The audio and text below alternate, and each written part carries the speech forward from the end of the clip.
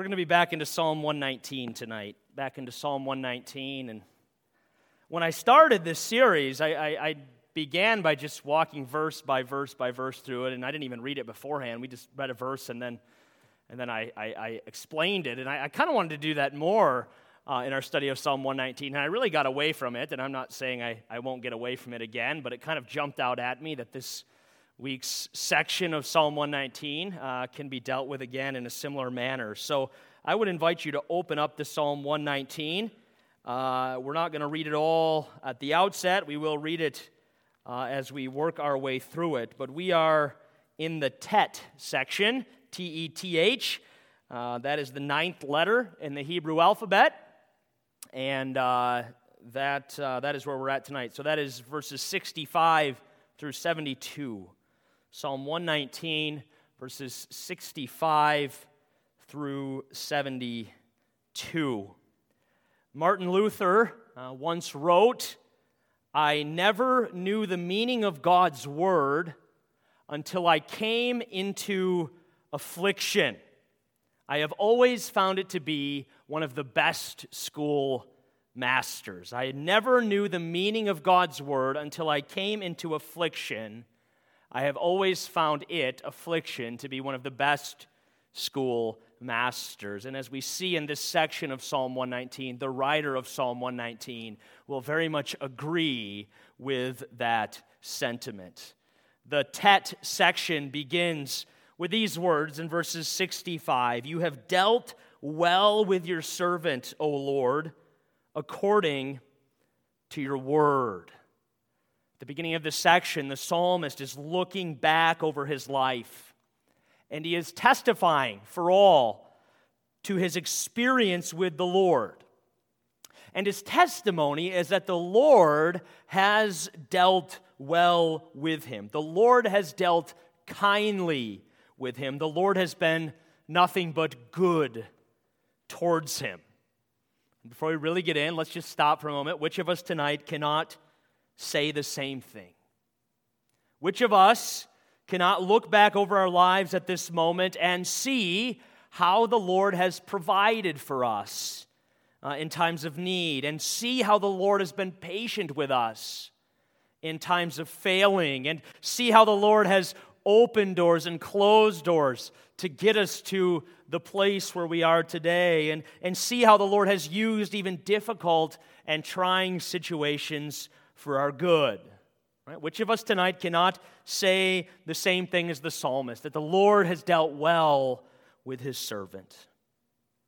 Of course, what's interesting is that the psalmist says this at the beginning of a section in which he will go on to speak of being afflicted. And so the implication then, when taken as a whole, is that even in affliction, the Lord has dealt well with the psalmist. Even in affliction, God has been good to his servant. And the psalmist will, in the next few verses, tell us how he has come to know that and how that has come to be. What is most noteworthy here, I think, is the simple fact that the psalmist makes it clear none of us should be surprised to see that the Lord has dealt well with us. For as the psalmist says, "You have dealt well with your servant, O Lord, according to your word." Now, in God's word, he does not promise us a life free from trial and difficulty, but he does promise us that his goodness and his mercy will follow us all the days of our lives. And so none of us should be surprised, as the psalmist shouldn't be surprised, to look back over our lives and to see that this has been exactly the case. The Lord has said, goodness and mercy will follow you all the days of our life. We look back over our lives, we see goodness and mercy. It has followed us all the days of our lives. The psalmist says, "You've dealt well with your servant, O Lord," and then he adds, "according to your word." Another translation puts it this way, and this is the gist of it: "You have dealt well with your servant, O Lord, just as you've promised." Let me ask, how much anxiety do you think we'd be spared if we just trusted in the promises of God more readily? The psalmist says, "You have dealt well with your servant," But it's not like some chance. It's not something that was unexpected. It's something that you promised. You have dealt well with your servant according to your word. You have treated me in the manner you've told me that you treat me. And friends, the fact is, and we all know this, don't we? We all know this. The psalmist's testimony here will be the testimony of all the redeemed. When it's all said and done, each of us will look back over our lives, we'll see all the ups and the downs, the joys and the sorrows, the obedience and the sin, and we will say with the psalmist, we know it. You have dealt well with your servant, O Lord, according to your promise. That will be the testimony of the redeemed.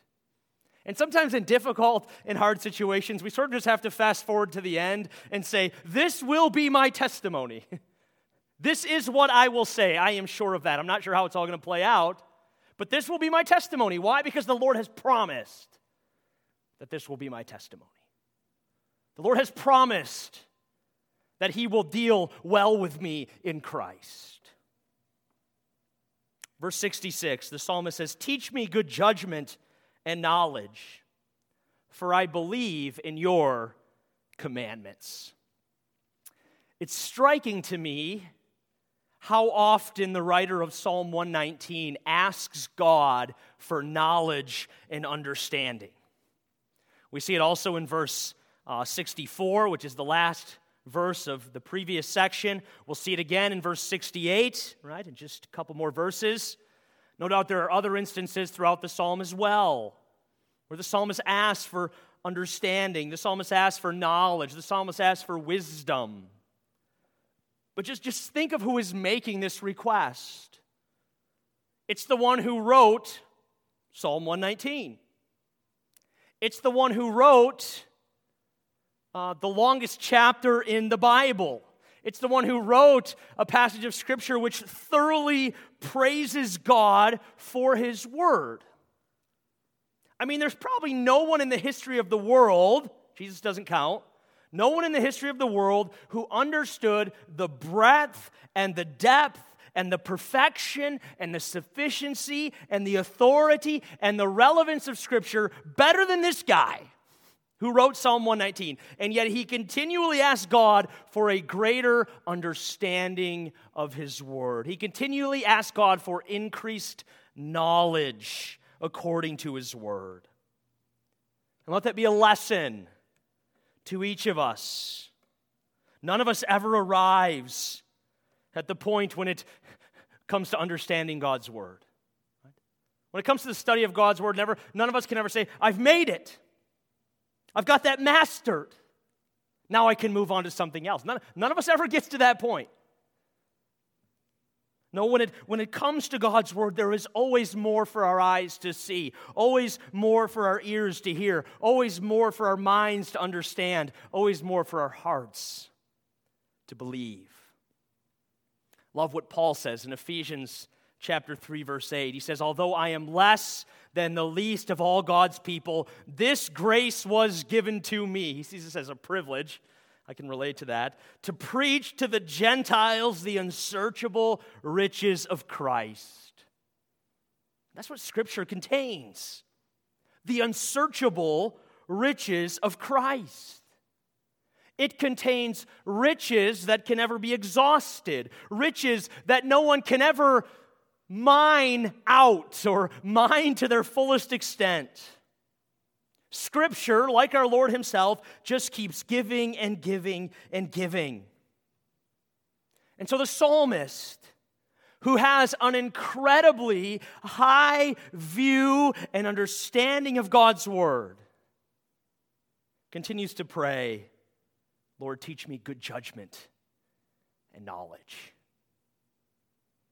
Verse 67, before I was afflicted, I went astray, but now I keep your word.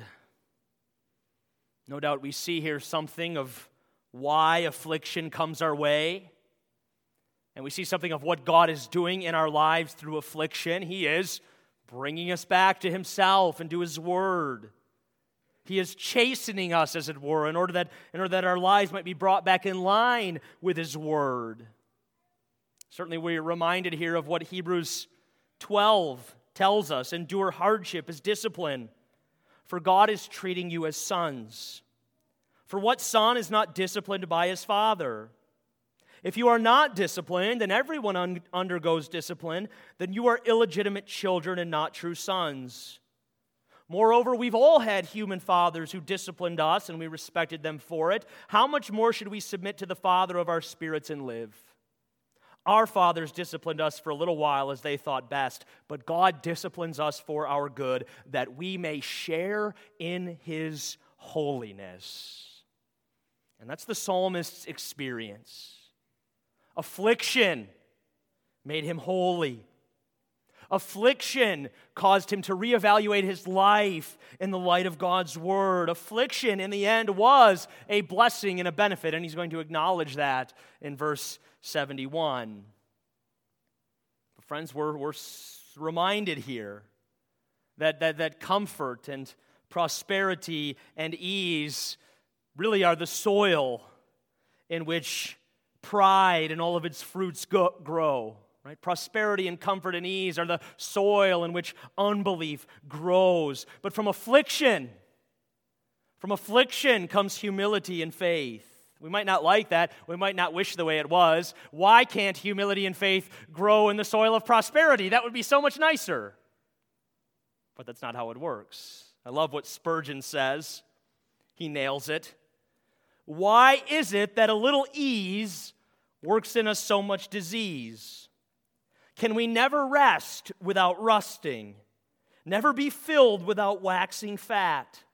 Never rise as to one world without going down to another? What weak creatures we are, to be unable to bear a little pleasure. What base hearts are those which turn the abundance of God's goodness into an occasion for sin. It was an affliction that the psalmist was made holy. And no doubt it has been in affliction that many of us have been made holy as well. No doubt it is in affliction that many of us have advanced in sanctification. Verse 68, the psalmist says, "You are good and do good. Teach me your statutes." The word good is a common word in this section of Psalm 119. And the reason why is because the Hebrew word for good is tov. And that Hebrew word begins with the Hebrew letter tet, which is the letter that every verse in this section of Psalm 119 begins with. And it's the letter every verse must begin with in order to be consistent with the pattern of the psalm. And so in this section of the psalm, we see the psalmist making good use of that Hebrew word tov, or good, beginning 5 of the 8 verses with it. Now in verse 65, he declares or in verse 66, he says that God is the source of good judgment. In verse 65, he says that God's good in his dealings. In verse 71, he's going to say that God's afflictions are good. Verse 72, he says God's word is good. But here in verse 68, he just kind of declares that God is good. God is good. And again, it's in the middle of a section in which he speaks about being afflicted that he declares that God is good. And the point again is that even in affliction, God is good. And even in affliction, God's goodness is, believe it or not, on display. He says God is good. We need to take verses 69 and 70 together.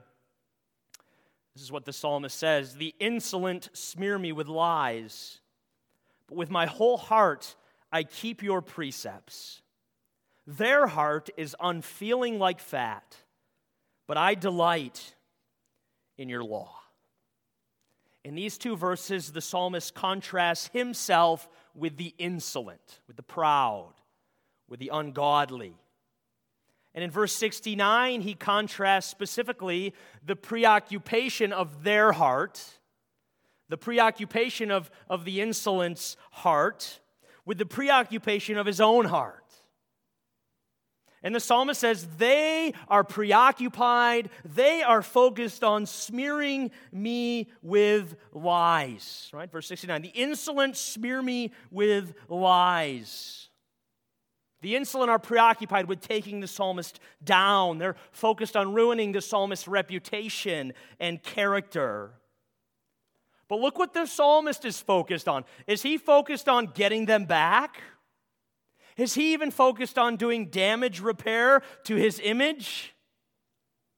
No, he says, they focus on smearing me with lies. I focus on keeping your precepts. With my whole heart, I keep your precepts, he says.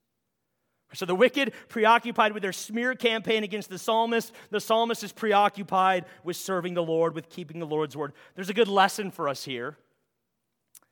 I have a close friend who's just having an awful time in ministry.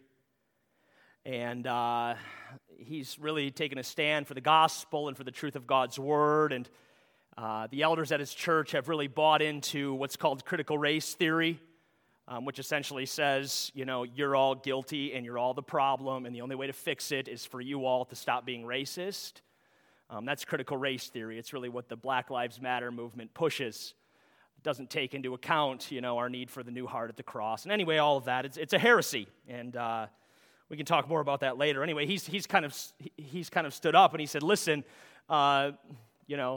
salvation is not found in the prayers of the black community, which is what an elder in his church was blatantly saying to the congregation. He said, salvation is found in Christ alone. We need to preach the true gospel here, understanding there is a problem, but we need to look to the gospel and to Christ to fix it. And he just had a complete run-in with his elders, and he needs to leave.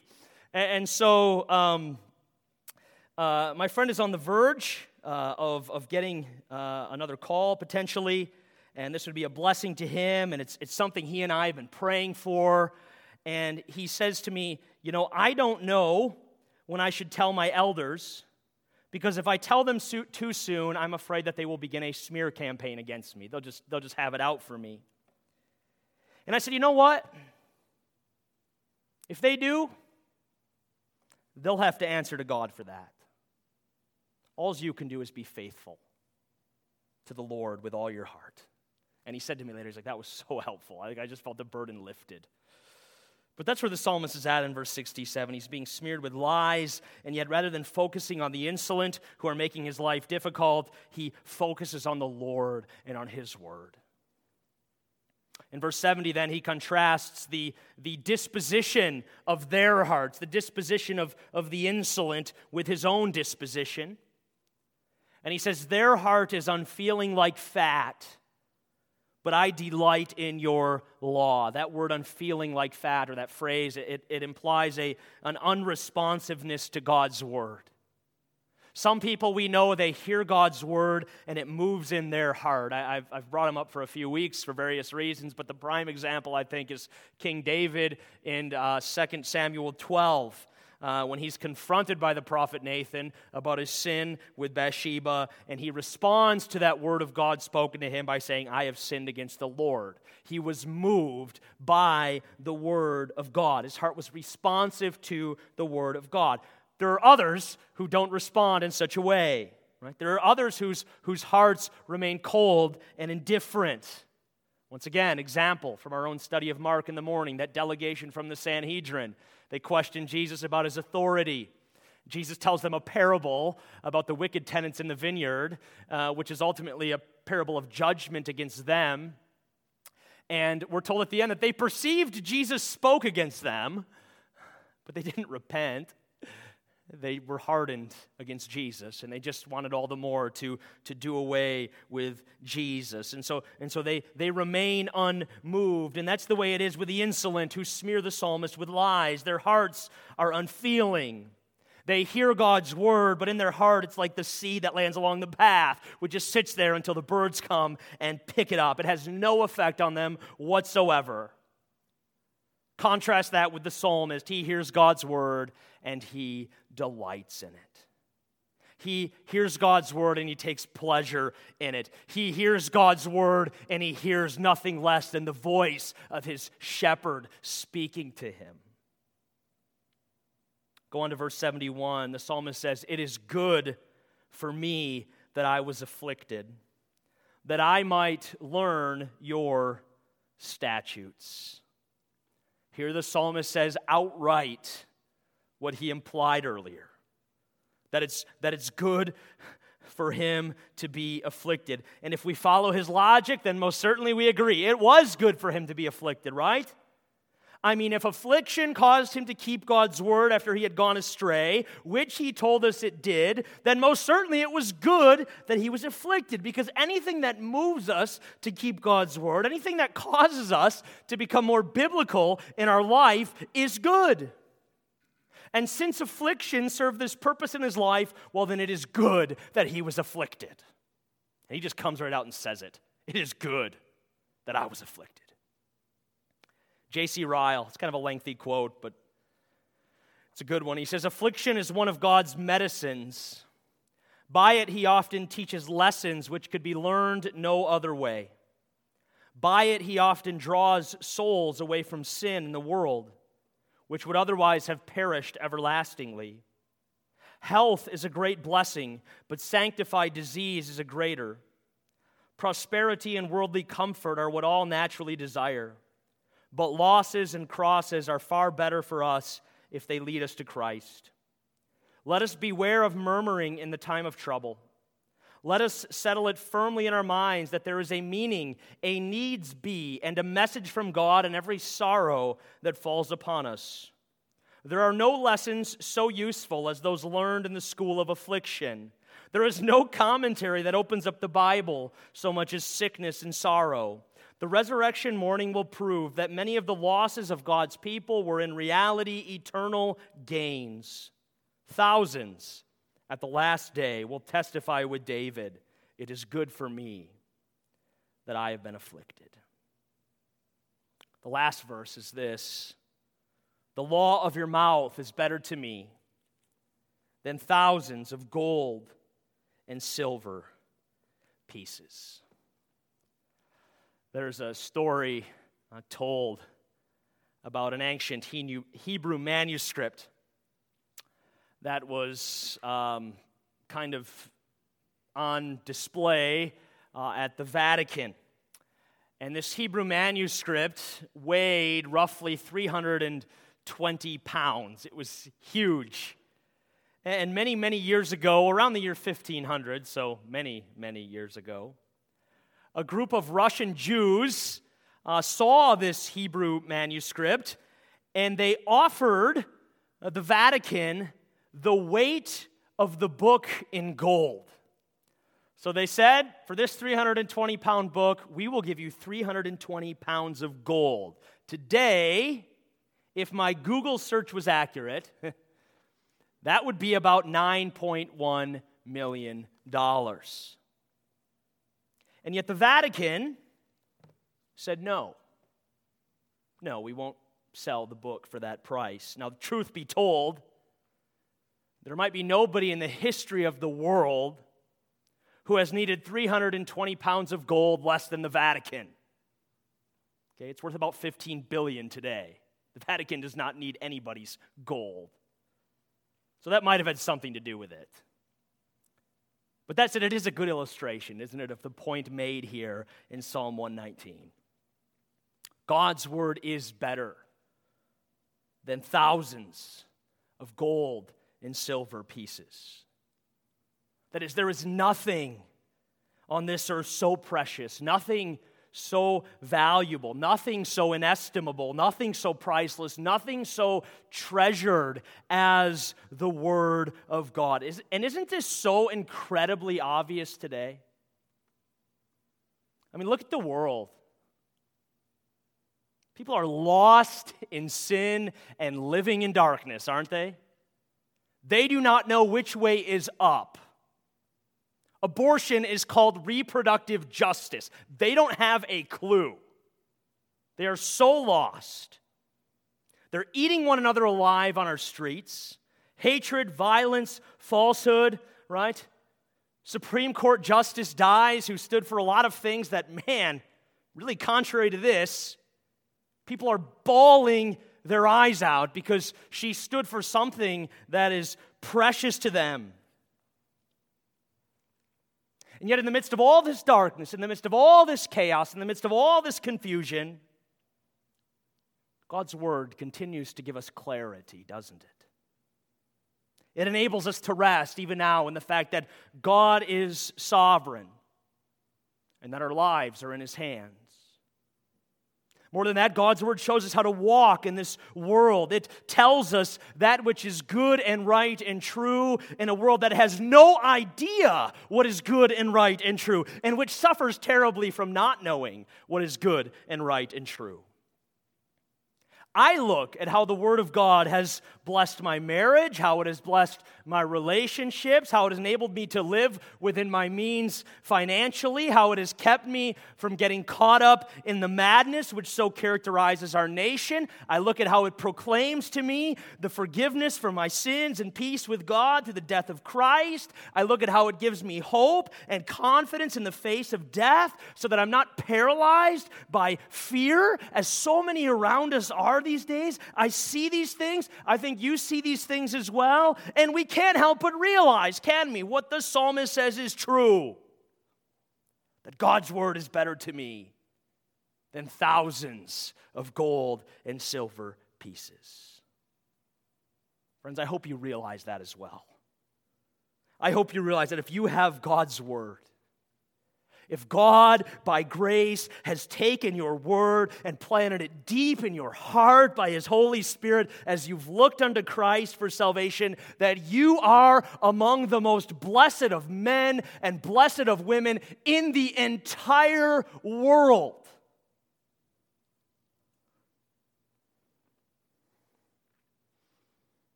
Christian, do you value God's word? Do you understand what God has given you in opening your heart and mind to understand His word? Do you understand what God has given you in enabling you to understand the mystery of the gospel? Do you realize what you have? Can you bless God even today for the afflictions which have brought you back to His word and which have impressed upon your heart the truth of His word? Do you realize what you have? Do you realize how much this is worth? We are so rich in this world, which is so spiritually poor and blind and doesn't have a clue. The law of your mouth is better to me than thousands of gold and silver pieces. May God help each of us realize how true this is. Let's pray. Lord God, we are so grateful for your word. And Lord, we thank you for opening our hearts and our minds to the truth of your word. We thank you for leading us to our Savior through your word and for setting before us all that is good and right and true in your word and for enabling us to live in the light of your word in a world which is lost in darkness. Father, enable us to realize what we have in your word and help us to be people who do everything in our power to spread your word. For Jesus' sake, amen. Why don't you stand for the parting blessing?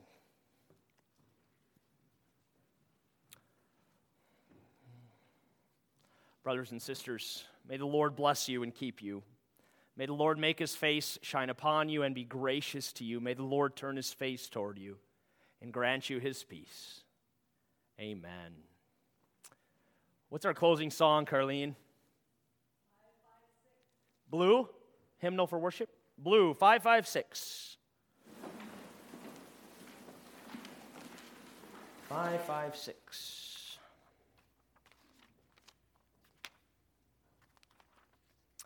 Now thank we all our God. We'll sing all three verses to close.